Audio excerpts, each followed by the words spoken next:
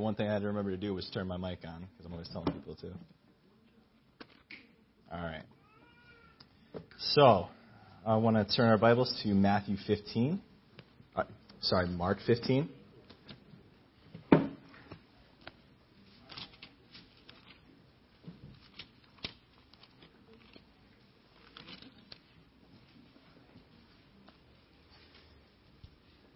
And we'll start in verse 1.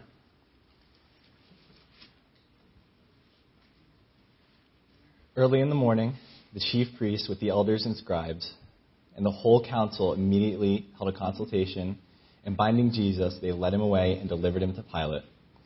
Pilate questioned him, "Are you the king of the Jews?" And he answered him, "It is as you say." The chief priests began to accuse him harshly. Then Pilate questioned him again, saying, Do you not answer? See how many charges they bring against you." But Jesus made no further answer, and Pilate was amazed.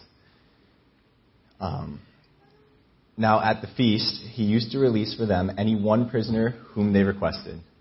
The man named Barabbas had been imprisoned with the insurrectionists who had committed murder in the insurrection, and the crowd went up and began asking him to do as he had been accustomed to do for them. Pilate answered them, saying, "Do you want me to release for you the king of the Jews?"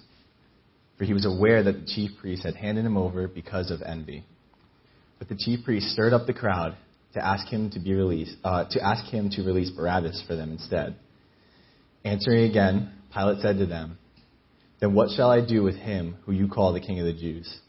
They shouted back, "Crucify him." But Pilate said to them, "Why? What evil has he done?" But they shouted all the more, "Crucify him." All right, let's open a word of prayer. Lord, I thank you just for the opportunity to just share your word, Lord. I ask that you would just help your word, the words of the Holy Spirit to just flow through me, Lord. I ask that you would just help me to get my point across and help everybody take something away from it today, Lord. I just pray this in your name. Amen. All right. So I'll start off by just kind of giving, and what we just read here kind of sets the scene a little bit, but we'll just go through it. Jesus is brought before Pilate. This is after the Garden of Gethsemane, and chief priests take him to Pilate to question him, and Pilate asks him, "Are you the king of the Jews?" This is this is what they're saying that you're saying, and Jesus answers him, "It is as you say." That's it. He doesn't feel the need to prove it. He doesn't try and prove it. It's as you say. And the chief priest says here they began to accuse him harshly, and Jesus doesn't say anything. He just kind of sits there and takes it. And this amazes Pilate. He's like, "Do you not answer? See how many charges they're bringing against you?" Like, Jesus didn't say anything. He didn't feel the need to prove it. He didn't have to prove it. And this amazed Pilate, because most people at this time are going to be, just countering everything that the chief priests are saying against him, especially Jesus, because everything they're saying about Jesus is a lie. And Jesus knows it, but he's not swinging back at him, and he's not trying to get back at him and prove his innocence. He's just sitting there. So now, for this feast, Pilate would usually, as tradition, would release any prisoner that the people wanted, and he goes to the people, because the people are demanding that he does this, and he says, "Well, how about this guy Jesus? Do you want the king of the Jews to be released?" And the chief priests don't want that. And Pilate knows they don't want it, and he knows it's because of envy, because he hasn't found anything wrong with Jesus in the questioning. He just didn't do anything wrong, not in Pilate's eyes. So Pilate asks, "Do you want King of Jews to be released?" And the chief priests get into the crowd, and they stir him up, and they're like, "Hey, listen, we want Barabbas. We don't want the King of the Jews out. Like, let Barabbas out. Let this murderer out. Let him free. But don't let the guy that Pilate can't find any fault in free. Don't do that. We don't want him out." And so Pilate asks them, "Then what shall I do with the king of the Jews?" And they shout back, "Crucify him."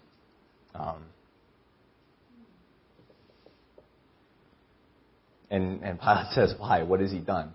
Because Pilate knows crucifixion is as bad as it gets. It's brutal. And he says, why? What evil has he done? And they didn't answer. They just said, crucify him.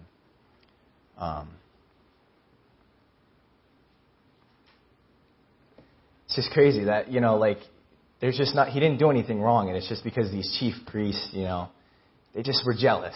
They were jealous. He was taking people away from them, and they didn't look as flashy. And he showed them the wrong that they were doing, and they didn't like that, so they wanted him to be put to death in the worst way possible. So the journey to the cross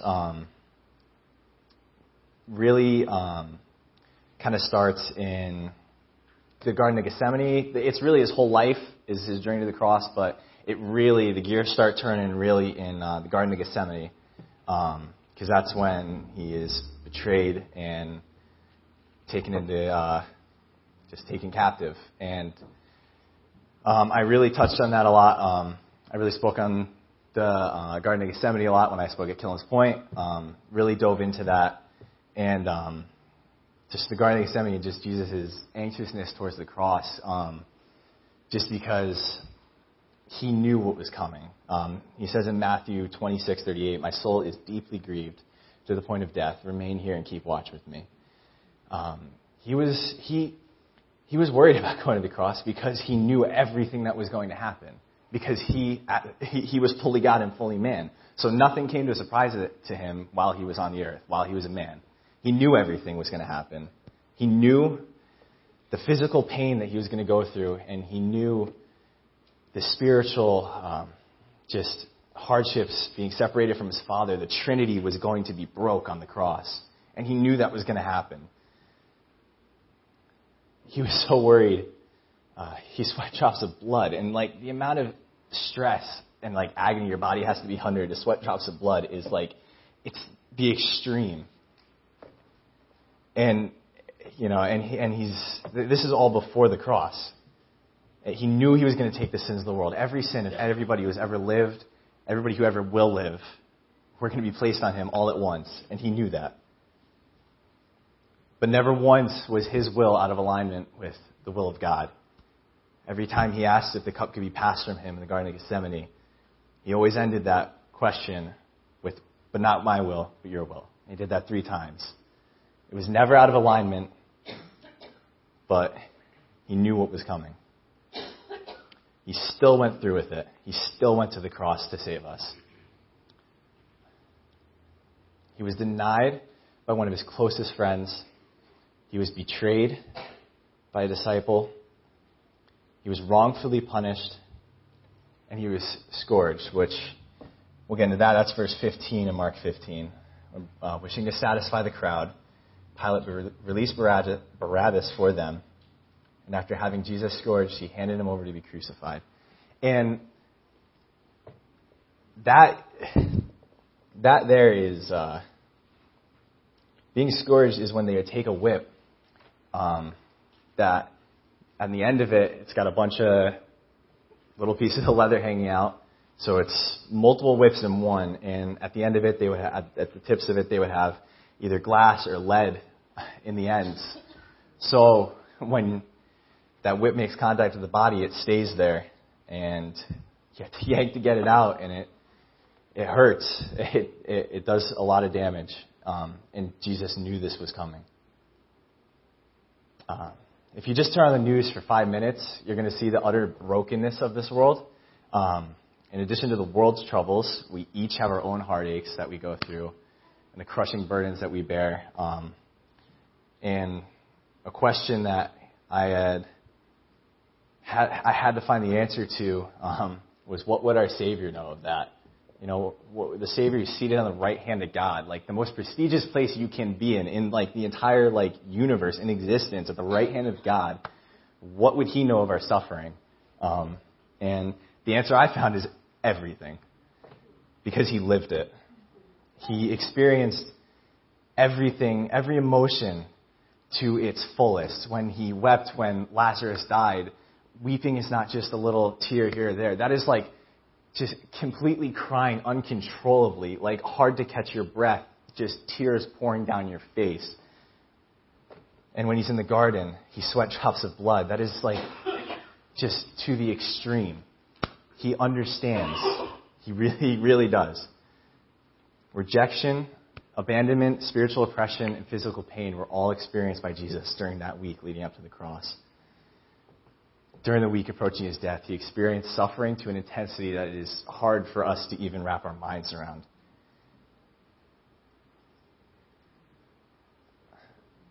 When it came to being scourged, the Jews limited the number of stripes to 40 or 39 in case there was a miscount. The Romans did not recognize that limit. They did it as long as they saw fit. And because of that, most people did not survive. They didn't even make it to the cross. However, Jesus did survive. This all happened before the cross. So now Jesus is beaten to the point where he's unrecognizable. He is now taken and dressed in purple and has a crown of thorns placed on his head. And just everything they're doing here, they're even giving him a purple robe, but it's not to raise him up, it's to build him down. I mean, purple in the time was a sign of royalty, and if you had that, you had money, and you had respect. And so they put this on Jesus because he's claiming to be a king, and they don't believe it. They don't buy it, but they're going to mock him. And they place that crown of thorns on his head, and these thorns aren't little rose bushes. They're thick. It's about that big, and they're thick, and they don't break easy. So these thorns, they don't break when they push down. They dig in. And this crown is placed on his head. And standing there, Jesus is mocked and beaten. It says in verse 19, they kept beating his head with a reed and spitting on him and kneeling and pounding before him. And that right there, they kept beating his head with a reed. I never noticed. He was wearing the crown of thorns when they were beating his head. So each time they hit his head with the reed, they're digging that crown in a little bit deeper every time. And so he's going through all this. And this is all before the cross. Then they lead him to Golgotha. I want to turn now to Luke 23.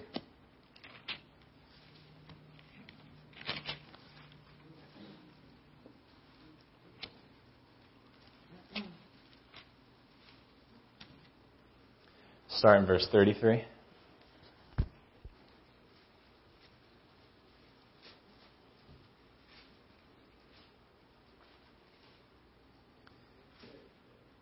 When they came to the place called the Skull, there they crucified him, and the criminals, one on the right and the other on the left. But Jesus was saying, Father, forgive them, for they do not know what they are doing. And they cast lots, dividing up his garments among themselves. And the people stood by looking on, and even the rulers were sneering at him, saying, He saved others, let him save himself, if this is the Christ of God, his chosen one. The soldiers also mocked him, coming up to him, offering him sour wine, and saying, If you are the king of the Jews, save yourself. Now there was also an inscription above him, This is the King of the Jews. One of the criminals who were hanging there was hurling abuse at him, saying, Are you not the Christ? Save yourself and us. But the other one answered, and rebuking him said, Do you not even fear God, since you are under the same sentence of condemnation? And we indeed are suffering justly, for we are receiving what we deserve for our deeds. But this man has done nothing wrong. And he was saying, Jesus, remember me when you come into your kingdom. And he said to him, Truly, I say to you, today you shall be with me in paradise. So they crucify him. They nail him to the cross. And in order to do so, the nails can't go here. The body can't support that. It would just rip through. So most likely they'll put him here, which still stays with biblical, because back then the wording for hand accounted for the whole wrist here up. So putting it here still would be considered the hand. So they put it in his hand right here. And the thing about doing it right there is you have your major nerve that runs down to your hand. It goes right through there. So that nail drives through there, and that rubs up against that nerve. And the pain is like lightning shooting up his arm. And they do the same with the feet. And they put his feet And they nail that right through there, and you have so many nerve endings in your feet, and so that those nails are rubbing against all those nerves constantly and going through the bones and through the muscle, everything. And he's hanging there, and you have to lift yourself up to breathe. And so you lift yourself up, and it pulls on everything, and you put strain on all the muscles in your upper body, and you get tired, and your muscles start screaming, and you have to let that breath out. You breathe out and you relax, and all the tension goes back to the muscles in your legs. So now, and then the nails in your feet. And the pain, again, is just insane, immense, that he's going through just to breathe. Just to breathe. And his back is just cut up from being whipped. And so as he breathes up and down, his back rubs against the coarse wood, splinters digging in, just so he can breathe. So Jesus, now beaten to the point where he is unrecognizable, is hanging on the cross. No ounce, no slight comfort in any one position. There is no comfortable position on a cross, not even remotely. And he's hanging there, and he's looking down at these people who are mocking him and spitting at him. And do you want to know what he says? He doesn't look at them and say, wait till I get down here. You don't deserve it. I'm not going to save you now.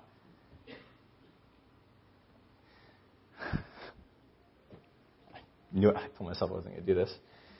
He looks at them and he says, and these are going to be my favorite, this is my favorite verse of the Bible. He says, Father, forgive them, for they do not know what they are doing. Father, forgive them.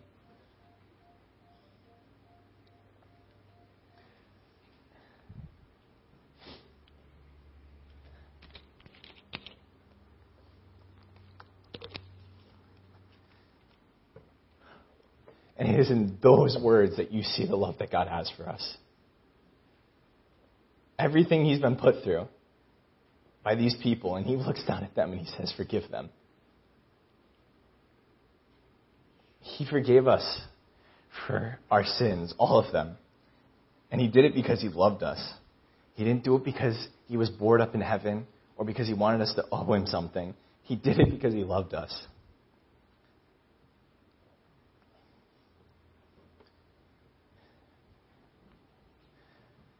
So now the 6th hour approaches, and he cries out to God. And the people think he's calling out to Elijah.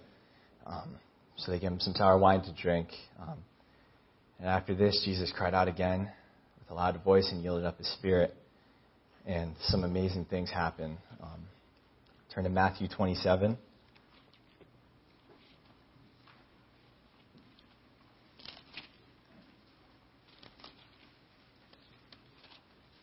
Start in verse 50.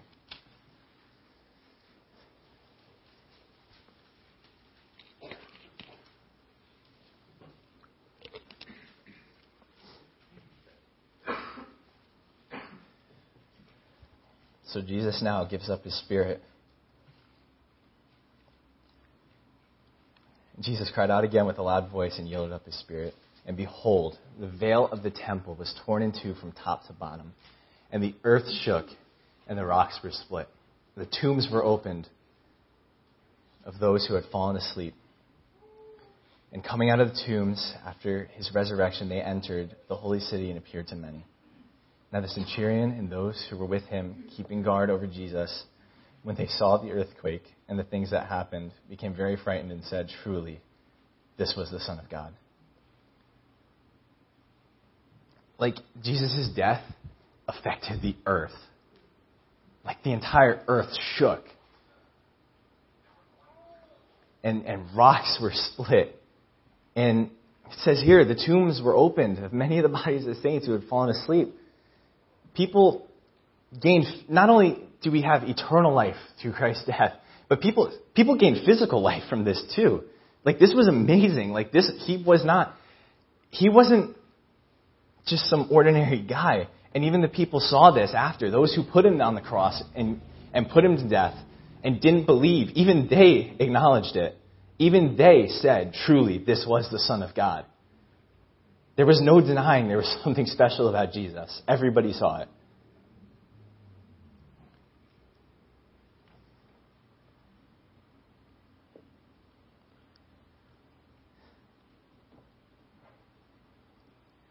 just the effect that even Jesus' death had on people.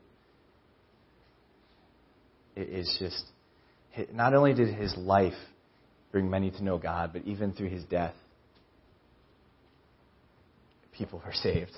Everyone can be saved if you believe. And the story doesn't end there.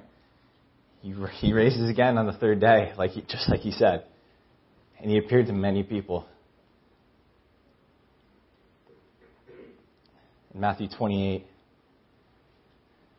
again, we get some very just encouraging and amazing words that just show how much God loves us.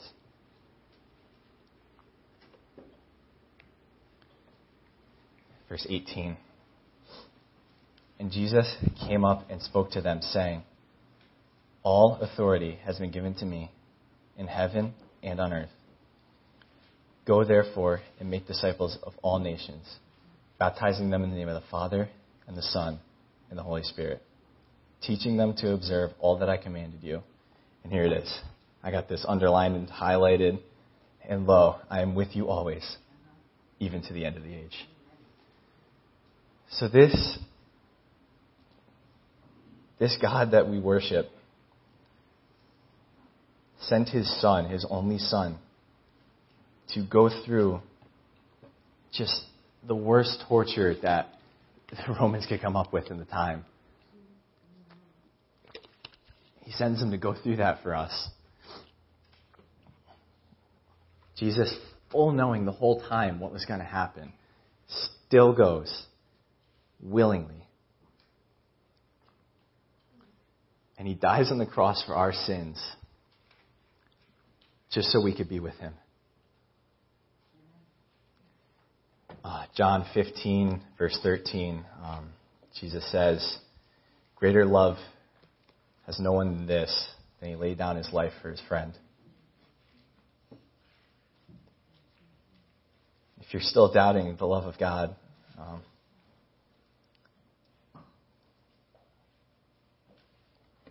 he just proved it. He just proved how much he loved us. Everything he went through, the extremes of everything, just because he loved us and wants to be with us. It's sometimes hard to understand and to wrap my mind around why, but then I read this and it's like, it's because he loved us. Let's pray. Lord, thank you. Thank you for loving us as much as you do. Thank you for giving us a way to be with you forever. Thank you for